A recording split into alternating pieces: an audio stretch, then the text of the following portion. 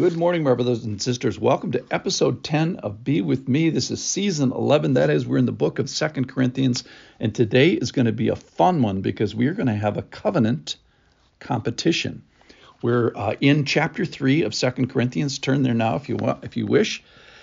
Paul is on this argument that there is a new covenant. And he says to the Corinthian people, you guys are a letter from Christ delivered by us. And it's written not with ink, but with the Spirit of the living God, not on tablets of stone, but on tablets of the human hearts. He asked a little bit earlier, then he's going to answer this question, that who's sufficient to bring you this good news? So he speaks very humbly there, and then he answers it, and he says, our sufficiency is from God, who has made us competent to be ministers of a new covenant. So he starts humble, but then he realizes, no, the Lord has called and he's equipped us, and then he kind of turns into this very confident teacher. Now, here's the comparison today. We're going to compare the old covenant with the new covenant, and we're going to talk about what's the covenant called, who delivers the covenant, what's the real name of the covenant, what is the result of the covenant, and what characteristic of God is displayed. So let's start with the old covenant. So first of all, we call it an old covenant. The deliverer of that old covenant was a guy by the name of Moses.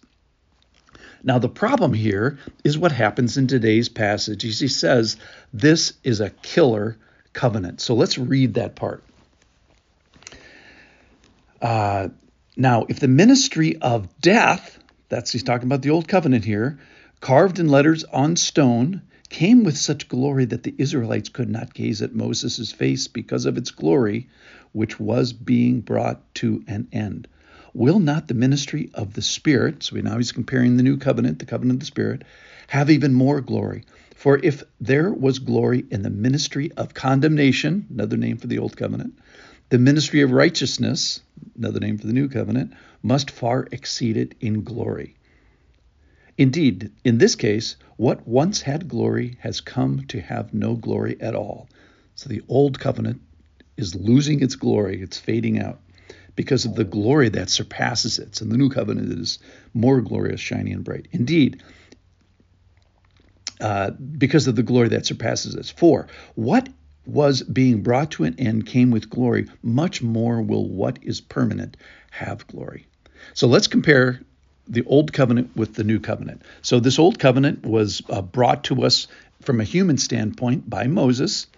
And the problem is, he says the letter kills. And a snarky name for the old covenant is a killer covenant. The problem is the killer, what it kills is it kills us because we can't make it to God. The covenant is like a sign. We're walking down this road and there's a branch off the road that says, hey, you cannot make it this way. You got to find a different way. And that happens with the new covenant. So he says the old covenant is also known as the ministry of death and the ministry of condemnation. It's such a bummer. Now, it is accompanied by a little bit of glory. That is, we have a God who sees us. We have a God who comes down. We have a God who makes a covenant. The problem is, in the old covenant, he made it with a bunch of covenant breakers. The good news is he does tell us that, hey, you can't make it this way. Now, he's going to get to this glory that's on Moses' face, and he eventually has to be veiled. But hold that thought. That we're not going to have time for that today. Then the other critical element of the old covenant is the length of it. He says in verse 7 that it is being brought to an end. In verse 11, it is being brought to an end, so that the glory is coming to it. The glory that is represented by God coming down and God's characteristic being displayed in it, that glory is coming to an end. So it is a way to describe the old covenant is a gone covenant. It's not an old covenant. It's a no covenant. There is no old covenant. It is gone. So you don't really even have a choice. So you don't have a choice between, hey, I want to go with a new covenant or the old covenant. There is no old covenant. So there really is only the choice between a new covenant and no covenant. All right, let's talk about the new covenant. So who is the person, who is the human deliverer?